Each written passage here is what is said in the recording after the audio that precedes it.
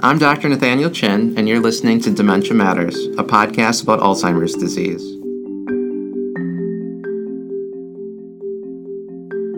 Dementia Matters is a production of the Wisconsin Alzheimer's Disease Research Center. Our goal is to educate listeners on the latest news in Alzheimer's disease research and caregiver strategies. Thanks for joining us.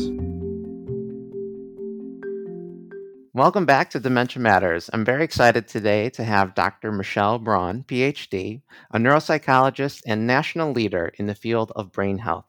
She earned her undergraduate degree in cello performance and psychology from Carroll University in Waukesha, Wisconsin, and a doctorate in clinical psychology with a minor in neuroscience from the University of Wisconsin-Milwaukee. She continued her training at Yale and Harvard and has worked for 15 years as a clinical neuropsychologist in hospitals and academia. In 2020, she published her first book, High Octane Brain: 5 Science-Based Steps to Sharpen Your Memory and Reduce Your Risk of Alzheimer's. Dr. Braun, welcome to Dementia Matters. Thank you. It's an honor to be here. And I'm excited to have this podcast with you because I'm excited to talk about your book. But I also want our listeners to know that you will be a guest speaker at our June 18th Healthy Living with Mild Cognitive Impairment class, where you're going to talk more about nutrition and inaction. Before we delve into your book and its recommendations, I'd like to get an overview from you on some of the common misconceptions surrounding normal aging. And especially because you're a clinical neuropsychologist, what are the most common complaints you hear from patients that can be attributed to normal aging? That's such a great question because what I have come to call brain blips really encapsulate a lot of those complaints and questions that people have about normal aging. And so, really, at the top of the list is this idea that I walked into a room and I don't know why, and I forgot. And we start to notice that happening just a little bit more over time. But interestingly, that happens for children as well. And so it's important for us to normalize that a bit. We also have this phenomenon of the objects that we use most on a daily basis, our glasses, our keys, wallets, purses, where we use those so many times that our attention might not always be focused on where we put them. And so misplacing objects is another really common brain blip that increases over time. And I think personally, the most frustrating and the one I hear most frustration about from people are word finding difficulties. These are those episodes where we know that perfect word we want to say, but we can't articulate it in the moment. And frustratingly, those happen a bit more with age as well. Now, on the flip side, I think it's also empowering to know that there are misconceptions in a negative direction as well. So, for example, people are often surprised to learn that with age, we become better with decision making and our vocabulary and factual knowledge improve as well. So, we've got that upside of aging that's really important to emphasize too. Well, and that last part I think is really important. And is that the part of your book where you talk about brain health myths and what those are? Because if you could share some more examples with our listeners about this conception of aging and what that means and really people's misunderstanding about it. Sure. So there is a conception, a widespread idea of aging equals decline. And there is this really important research suggesting that we can imagine ourselves as the driver of a car, so to speak. So we think of the car as our heredity. We think of that as the things that were established in the past. For example, our educational experiences, things that may have happened before. And we can also imagine that our health in general is part of the car. But if we imagine ourselves as the driver of that car and having the ability to engage in specific lifestyle changes that make a difference with regard to our aging, we suddenly can shift those myths and become empowered. And so we can take that thought process of decline and flip it really and talk about how can we age at our most optimal individual level. And that's actually what the high octane brain is this idea of how can I be at my personal best level of brain health, given that car that was kind of given to me and that I'm driving, and know that the research is there to support we can all do that. Well, and that speaks to what you call three possible brain health trajectories that a person can follow in their life. Can you explain for our listeners what are these three possible brain trajectories?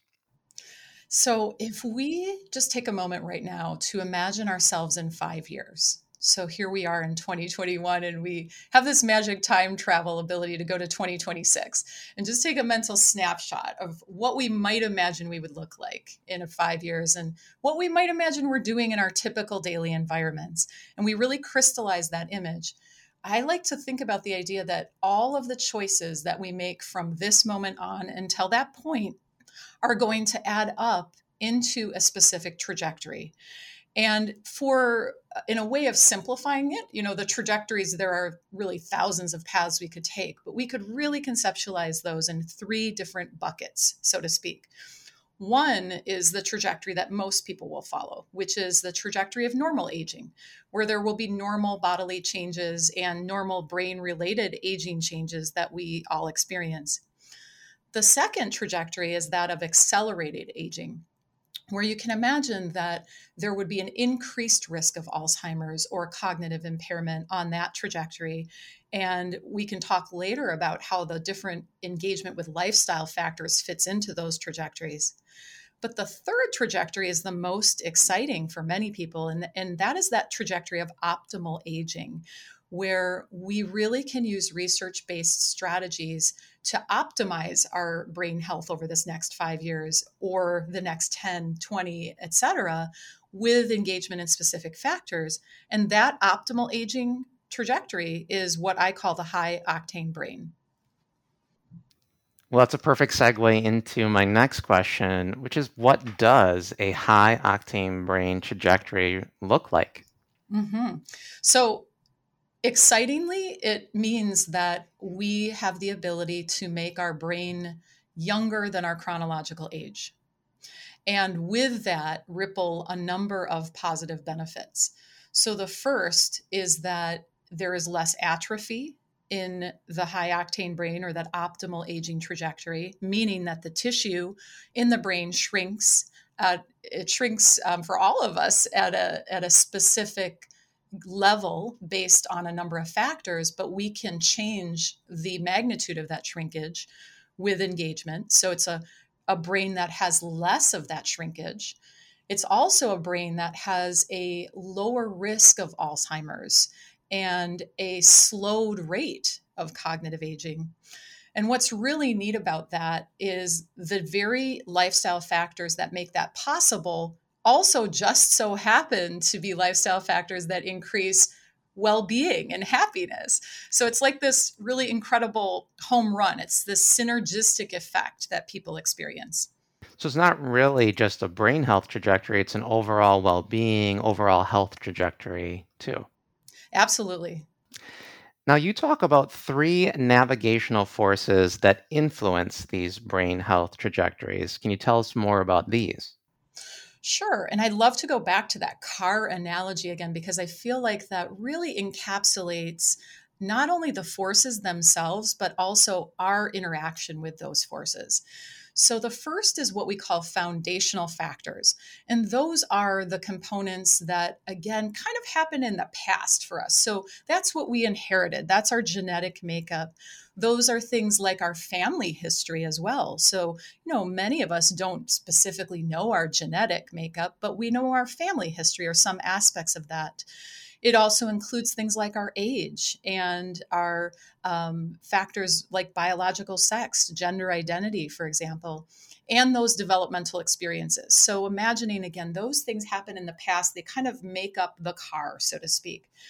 That second piece, the navigational factor related to our health, is also really crucial because, as we know, vascular risk factors, things like high blood pressure, cholesterol issues, diabetes, etc., really can modulate risk for dementia and cognitive impairment.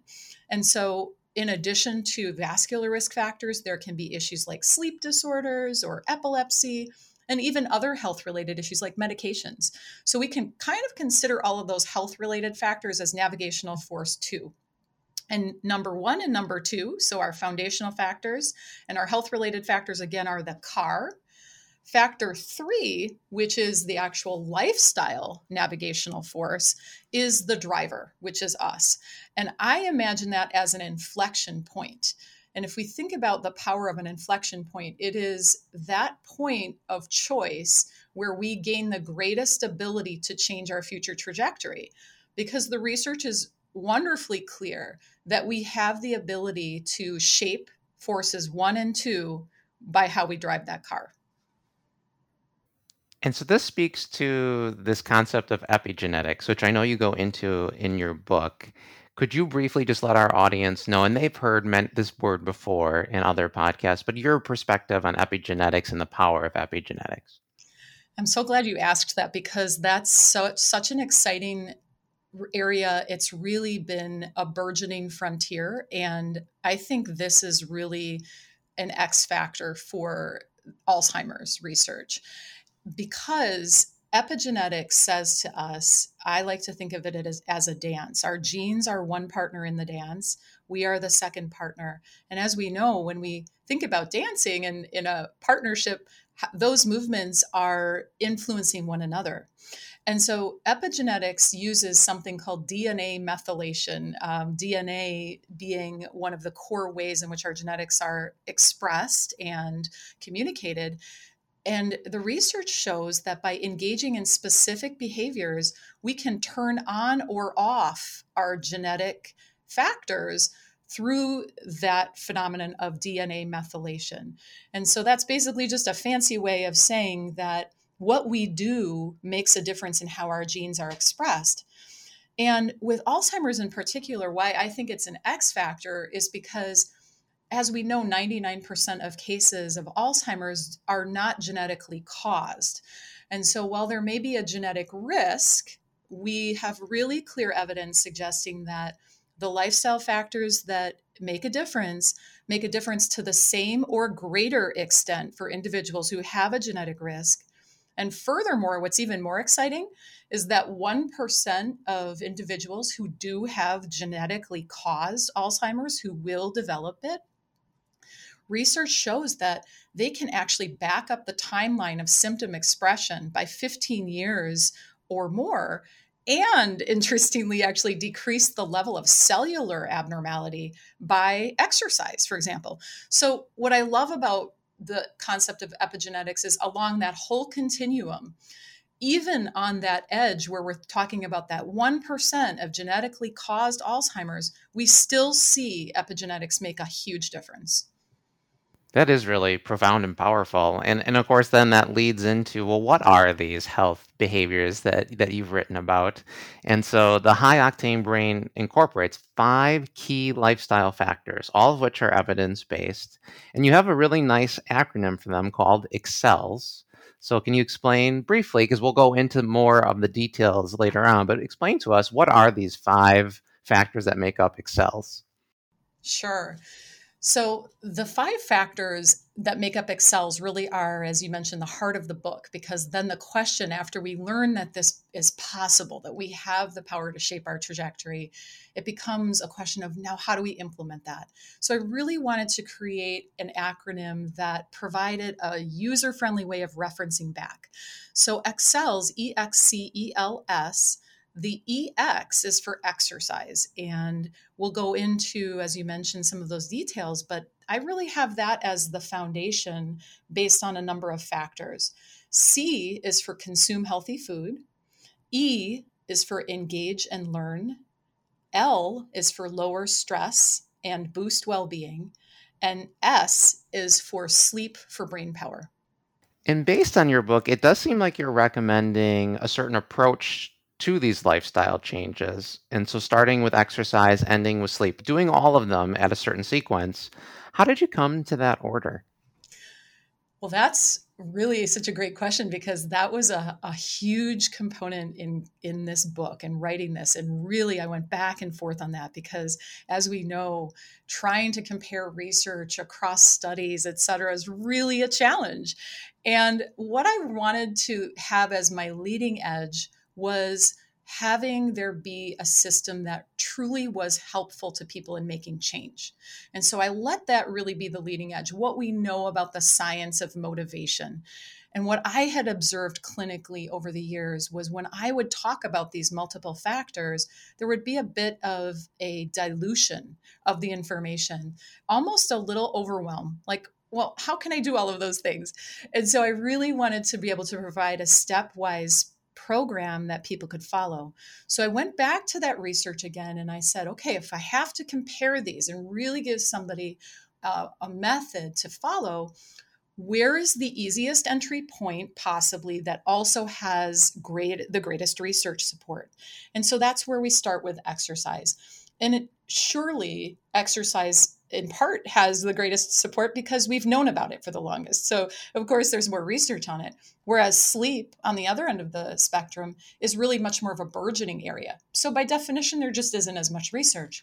So it's important to know while these are research based, based on the strength of the available research and integrating the WHO guidelines, World Health Organization guidelines, that we do always have to tailor these. So for example, if we know somebody has a particular issue with sleep, we wouldn't wait until step 5 to address that. We're always tailoring these for each individual. And I'm really appreciative of that last part too, because I wasn't sure if I've been doing it incorrectly by recommending sleep ahead of time. And you're right. So the personalized medicine approach. But you did mention exercise has the most evidence, and it is really profound lifestyle change. So in regards to that, what do you tell your patients though about its benefits to brain health?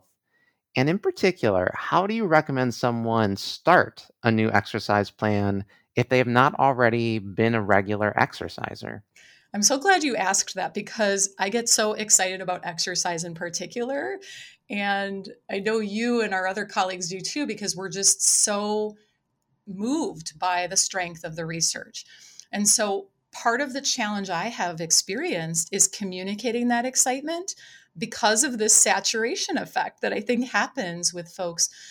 Most people, if you stop them on the street and you say, what do you think you could do to improve your health? They'll say, exercise and diet.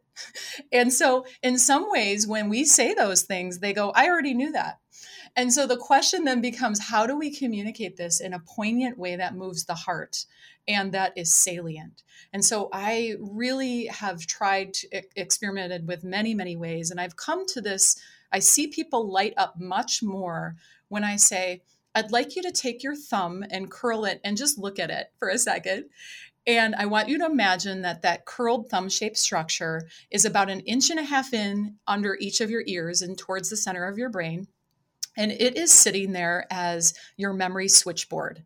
It is the place that within milliseconds takes in new information, packages it, and sends it off. It's an amazing organ, and it's called the hippocampus. And would you like to learn how to grow that area? Wouldn't it be great if you could make that area denser and faster? And then they say yes. And I will talk about the idea that exercise, cardiovascular exercise, is really the only proven strategy we have to increase the density of that area through growth factor.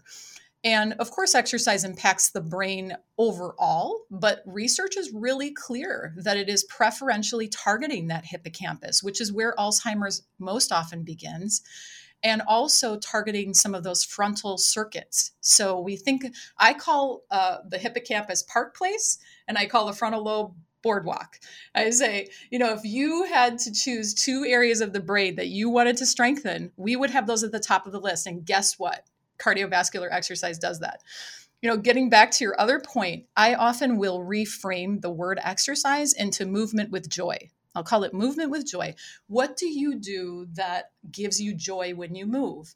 And that opens up a whole new conversation where we start talking about dance, and I love walking and hiking in nature. I love archery, various things we wouldn't necessarily conceptualize as exercise out of our ways of thinking about being in a gym on a treadmill, which is not how most cultures move with joy. Most people move with joy. And so then when it comes to when we distill what that movement with joy is, then we talk about how often are you moving with joy? How often is that happening? Can we maybe increase that just by a minute or two? And having there be an intentional celebration of those small successes is key as well.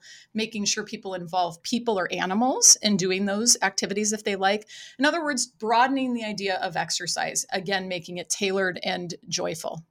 And I was actually going to ask you, is exercise a dirty word, or should we be using other terms? And I really like movement with joy, or physical movement or activity. So that makes perfect sense. And like you said, incrementally increasing one's ability to do it. Mm-hmm. So we're not going to be able to cover all of the 5 Excels factors today in the podcast. However, Dr. Braun has agreed to do a book club discussion with a Q&A this fall for the Wisconsin ADRC's newest program, the Mind Readers Book Club. And so I'm going to ask our audience listeners, please check our website for more details in this upcoming event, as we will be asking more questions relating to the remaining factors. And as I came up with the questions for today, Dr. Braun, I have many more that I know that our hosts will be asking you as well. But to end, I would like to delve a little further into the healthy eating.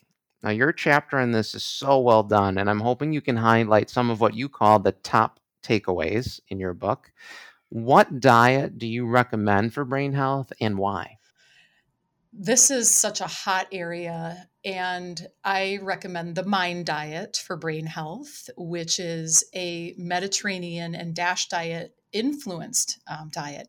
It's important for listeners to know that the Mediterranean diet and the DASH diet have randomized controlled trials supporting their effectiveness for brain health. So those are wonderful as well.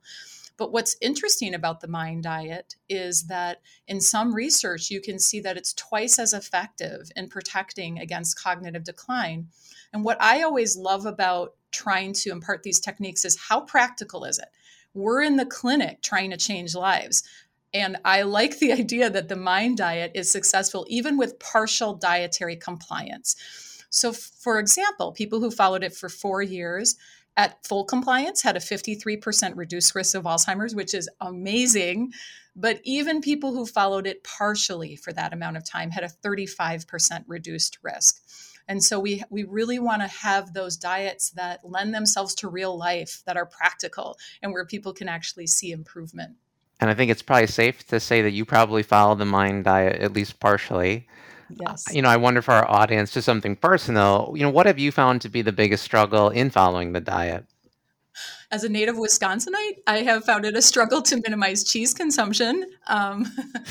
One of the takeaways of the Mind Diet, which is sort of surprising and it's a bit different than a lot of the fat diets, is its focus on minimizing saturated fat, because saturated fat has a number of negative impacts on tissue, which we definitely will go into during the talk I give. And what that's been a struggle for me. And so what I've tried to do, and I was able to chat with Dr. Martha Claire Morris, who with her team created the Mind Diet, and she gave me some really tailored suggestions. He said, let's imagine cheese as a complement to a dish as opposed to a main part of a dish. And also having cheese that we enjoy cheese, you can have lower fat cheese too. So I've really tried to shift that for myself. And so, how should people get started when they're interested in making these dietary changes towards a Mind Diet? And then, what do you think are the most important aspects of the diet and things? And really, third question, what are the key things to avoid as far as just generally? Mm-hmm. What I love about Mind, which is again different than Mediterranean and DASH, is there are 10 foods that are emphasized as brain healthy foods. And what's different is there are 5 foods that are emphasized as brain deflating foods. And so it's so helpful to know what we want to minimize overtly. And so I really look at the superstars, again, with this eye towards how do we make this doable for most people.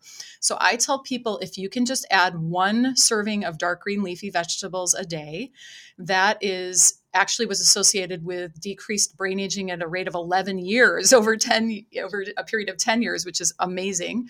And then I focus on the berries as well, because that's really the second most powerful food. We're looking at that 2 to 3 times per week. So those are the superstars. So I emphasize if you can get the superstars in, then we can move on to the next parts of it. And again, with this idea of that's how people change is incrementally. They're not necessarily going to take on the whole diet. And then also emphasizing on the flip side, trying to minimize the saturated fat. And what is your response when patients ask you about supplements and brain health? I tell them that we would absolutely love it if there was a supplement we could stand behind, and that there has been a feverish look into whether supplements make a difference. And unfortunately, the research consistently shows that there is no benefit to brain health from supplements unless an individual is nutrient deficient in a specific nutrient or vitamin, which is really the minority of people, because food is really the source that we want to focus on for nutrients. The other thing that I highlight is that there is no FDA approval for supplements. And one really stark and kind of funny way of putting that into perspective is there is this dog food called Purina Bright Mind, which is made for senior dogs. And the amount of clinical trials that Purina had to go through to show that that dog food actually helped cognition in older dogs was far greater than any type of proof that supplements have to offer for people. So if we put it in those terms, I think people really understand how unregulated that industry is. And lastly, where do you stand on alcohol consumption and brain health? It's interesting to look at the research here because it's a little counterintuitive. And basically, it suggests that women who have 1 drink a day, men who have 1 to 2 drinks a day, have a lower rate of dementia or Alzheimer's than people who don't drink at all. And so it's unclear exactly why that's the case, although some leading research suggests perhaps it's because of the positive effect that small amounts of alcohol could have on cardiovascular health. And so what I always like to talk about is that it's sometimes challenging to have that small amount. Anything over that is toxic to the brain. So if you're sure that you can kind of stay within those minimal levels, that could potentially be helpful. But I also, again, come back to that tailoring. So we know a number of individuals that may have some challenge controlling alcohol consumption or who had a difficulty with alcohol in the past. And so we would want to be very careful about having them follow that recommendation. And that may not be a good recommendation for them. I also tell people the research on this, in my opinion, isn't strong enough to suggest that somebody who doesn't drink or prefers not to drink suddenly start picking up alcohol use to enhance brain health. I mean, there's definitely a consistent finding, but it is more of a minimal finding. I wish we had more time, but since we don't, I'm going to leave us with that answer. And so thank you, Dr. Braun, for your time today and all of your insights. Thank you so much. Please subscribe to Dementia Matters on Apple Podcasts, Spotify, Podbean, or wherever you get your podcasts. And rate us on your favorite podcast app. It helps other people find our show and lets us know how we're doing. Dementia Matters is brought to you by the Wisconsin Alzheimer's Disease Research Center. The Wisconsin Alzheimer's Disease Research Center combines academic, clinical, and research expertise from the University of Wisconsin School of Medicine and Public Health and the Geriatric Research Education and Clinical Center of the William S. Middleton Memorial Veterans Hospital in Madison, Wisconsin. It receives funding from private university, state, and national sources, including a grant from the National Institutes of Health for Alzheimer's Disease Centers. This episode was produced by Rebecca Wazaleski and edited by Bashir Adine. Our musical jingle is Cases to Rest by Blue Dot Sessions. Check out our website at adrc.wisc.edu. That's adrc.wisc.edu.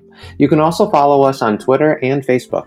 If you have any questions or comments, email us at dementiamatters@medicine.wisc.edu. Thanks for listening.